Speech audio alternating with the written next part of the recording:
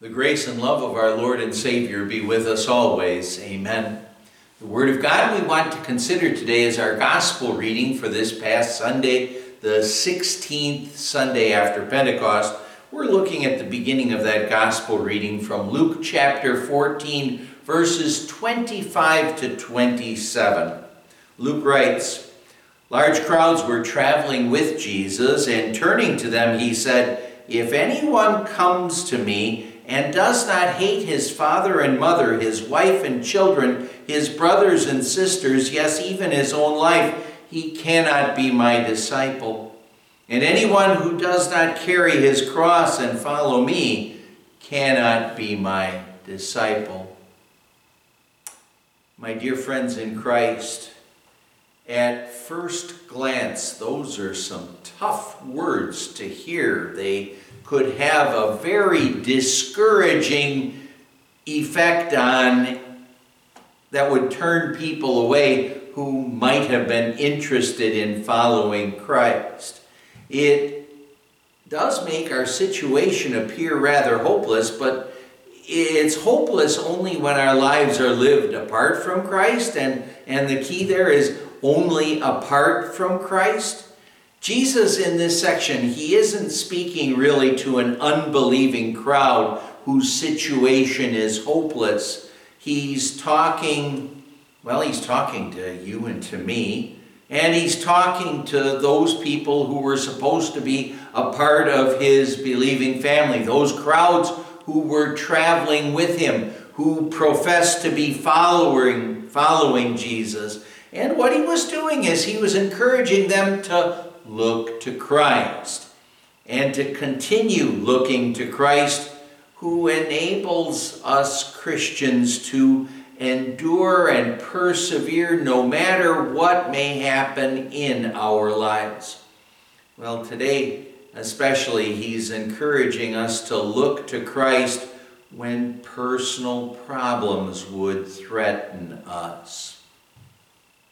Jesus at this time was on his final trip to Jerusalem, where he would be crucified, of course. The crowds that followed him, they at this point in time had thinned out quite a bit, and basically the curiosity seekers, the ones who were kind of enthralled by his message and the miracles that he had performed, those people who weren't really his followers, they had kind of thinned out quite a bit. The novelty of Jesus, his preaching, his miracles had kind of worn off. So Jesus here is talking to those people who remained, who were serious about following him, and he was talking to them, telling them what it would cost to really follow Jesus. He said, "If anyone comes to me and does not hate his father and mother, his wife and children, his brothers and sisters, yes, even his own life, he cannot be my disciple." When Jesus here says hate, he really means hate, but he doesn't mean it in a malicious, evil-minded sense, but rather he means it in a sense of renouncing natural affections for the sake of Christ.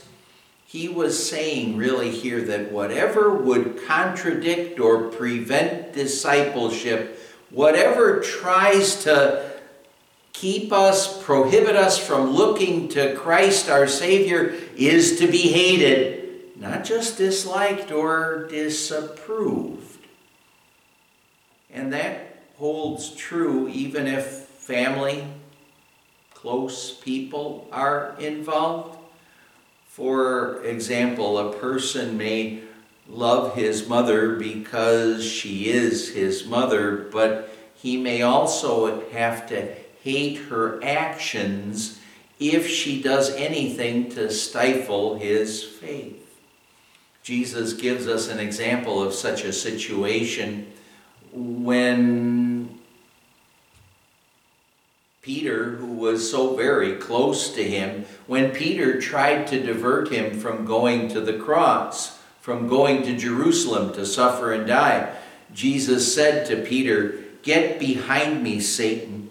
You are a stumbling block to me. You do not have in mind the things of God, but the things of men." However, what Jesus hated in this instance wasn't really Peter. He hated Satan and the effect that sin had and the sin that misled Peter. That's what Jesus really hated. So what Jesus is telling us here in this verse is he's telling us to love the sinner, but to hate the sin, hate the sinful action, hate the actions of other people that would end up trying to divert us away from Jesus, our Savior. Well, love the sinner, be concerned about people's souls. And, well, Jesus was definitely concerned about Peter's soul, and he was so concerned because Satan had twisted him a bit to end up tempting Jesus as he did. But he says, hate sin. And call sin what it really is, and that is an abomination to God. Something that without forgiveness would condemn to eternal punishment. So if someone, even someone who would be close to us, would try to keep us from worshiping God or getting close to Him and His Word, whenever something like that would happen, whenever such personal problems would arise, what we'll want to do is continue looking to Christ and not succumb to the temptation to be pulled away from or twisted away from Jesus, our Savior. As well, we'd want to tell that person, as Jesus told Peter, "Get behind me, Satan." Hate the sin, but always love the sinner. Jesus says, love your enemies and pray for those who persecute you.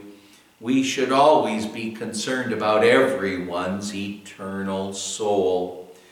Jesus said, anyone who does not carry his cross and follow me cannot be my disciple. The cross that Jesus is talking about here refers to the total life of humility which we Christians will want to live here this side of heaven, in this earth. It includes, facing the opposition, the mockery that we might endure because we profess to be believing children of God. It includes all of the problems we experience in this life because we're attempting to live as believing children of God. But whenever such personal problems, when persecution, mockery, hatred by the world might threaten us, by grace, by God's grace, we know the solution. We know the answer to those problems. And we know the way to handle and overcome such problems. And the way to handle and overcome such problems is to look to Christ. To keep on looking to Christ when personal problems would threaten us. Well, keep looking to Christ always. Amen. Let's pray. Lord God, Heavenly Father, when personal problems threaten us, when people close to us might challenge or question our faith, help us always to look to Christ. Help us always to know that in Him is the answer, the eternal answer. We pray in Jesus' name. Amen. And the grace of our Lord Jesus Christ and the love of God the Father and the fellowship of the Holy Spirit be with you always. Amen.